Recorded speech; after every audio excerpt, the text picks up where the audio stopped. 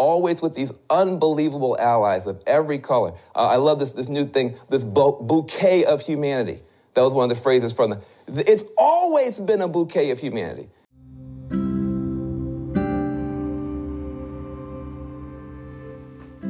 We, the people of the United States, in order to form a more perfect union, establish justice, ensure domestic tranquility, provide for the common defense, promote the general welfare, and secure the blessings of liberty to ourselves and our posterity, do ordain and establish this Constitution for the United States of America. These words are the preamble of our Constitution, which was first established in 1789. On April 20th, 2021, the jurors in the trial of Derek Chauvin found him accountable for his actions, which established a step to help our country progress along the path toward establishing justice and promoting the general welfare. This is a type of change that we at Apolitech talked about yesterday, the beginning of change that we need more of day by day. On the same day that justice was being done, a shooting took place where a teenage girl who was in an aggressive attack mode was killed by a policeman right here in Central Ohio. Apolitech says that we need you non-voters to vote and make a difference in the progress of our society. The George Floyd Justice and Policing Act was passed by the House of Representatives. Now it needs to be passed in the Senate. Your vote can put another progressive in the Senate from Ohio or from another state. Register and vote from now on.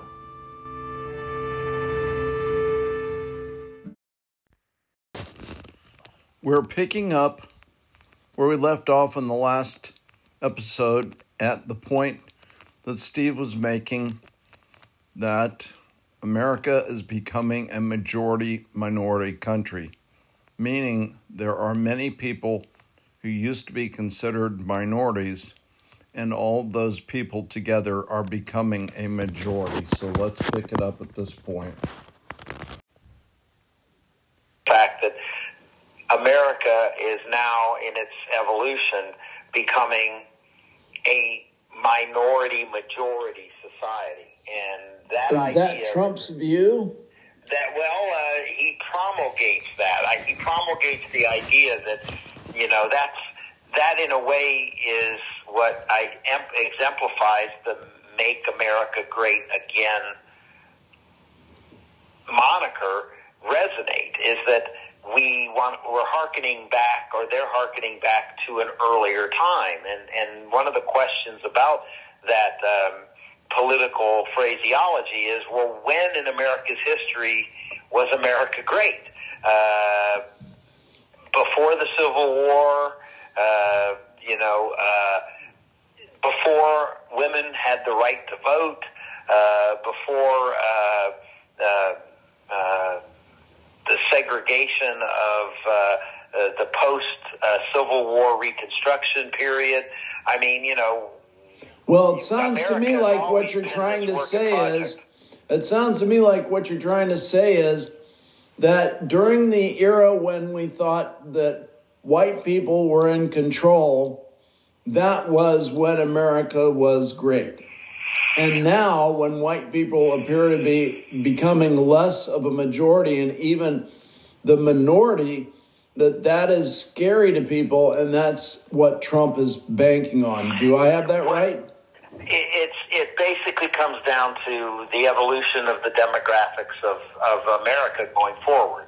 And we, the 20th century, saw America as a society that, give us your tired, your poor, and your huddled masses. And we had a great era of immigration from around the world, which then in a generation really enhanced the American society and brought people here that really made America, if I may use a phrase, greater than it had been. And many of those people came from Europe in the 20th century. Yep. Now the 21st century, it's from more around the world, and we're 20 years into the 21st century. And so I think that, again, my read is the 20th century, and I think you hit the nail on the head, was the American century, and that's when many people came from Europe, and they were mainly white people. And since then, it's been people from all around the world, and they're mostly not white people. I think one of the historical footnotes is when America in the post-Civil War 1870s and 80s were building the Transcontinental Railroad, they needed labor.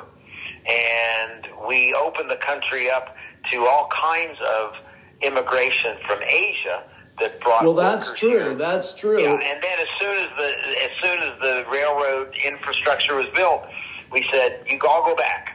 Yes. You know, we didn't see them as being, well, look, you've made this investment in this great piece of infrastructure, and in order to repay you for all of this, there's a path to citizenship or becoming an American. No, we're done with you. Go around, go back where you came from. And so that is, and another footnote, some of the most dangerous jobs in the building of the railroads went to people who basically had come from Asia. There's some great stories, great in the sense of historical footnotes. The building of the railroad, and they had to, carve out of mountainsides, pathways for the trains, and a lot of the explosive work, the setting of the explosives and the detonations were done by a lot of the people who were who had immigrated to America during that period. Was that Asia. The China virus? That was it was its own form of China virus. No pun intended. Really? No.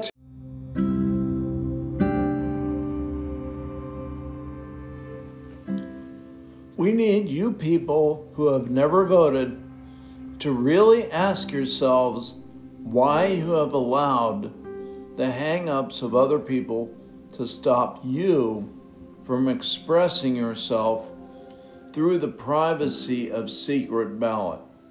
Some people feel motivated to express themselves publicly, and that is part of living in a democracy where free speech is tolerated.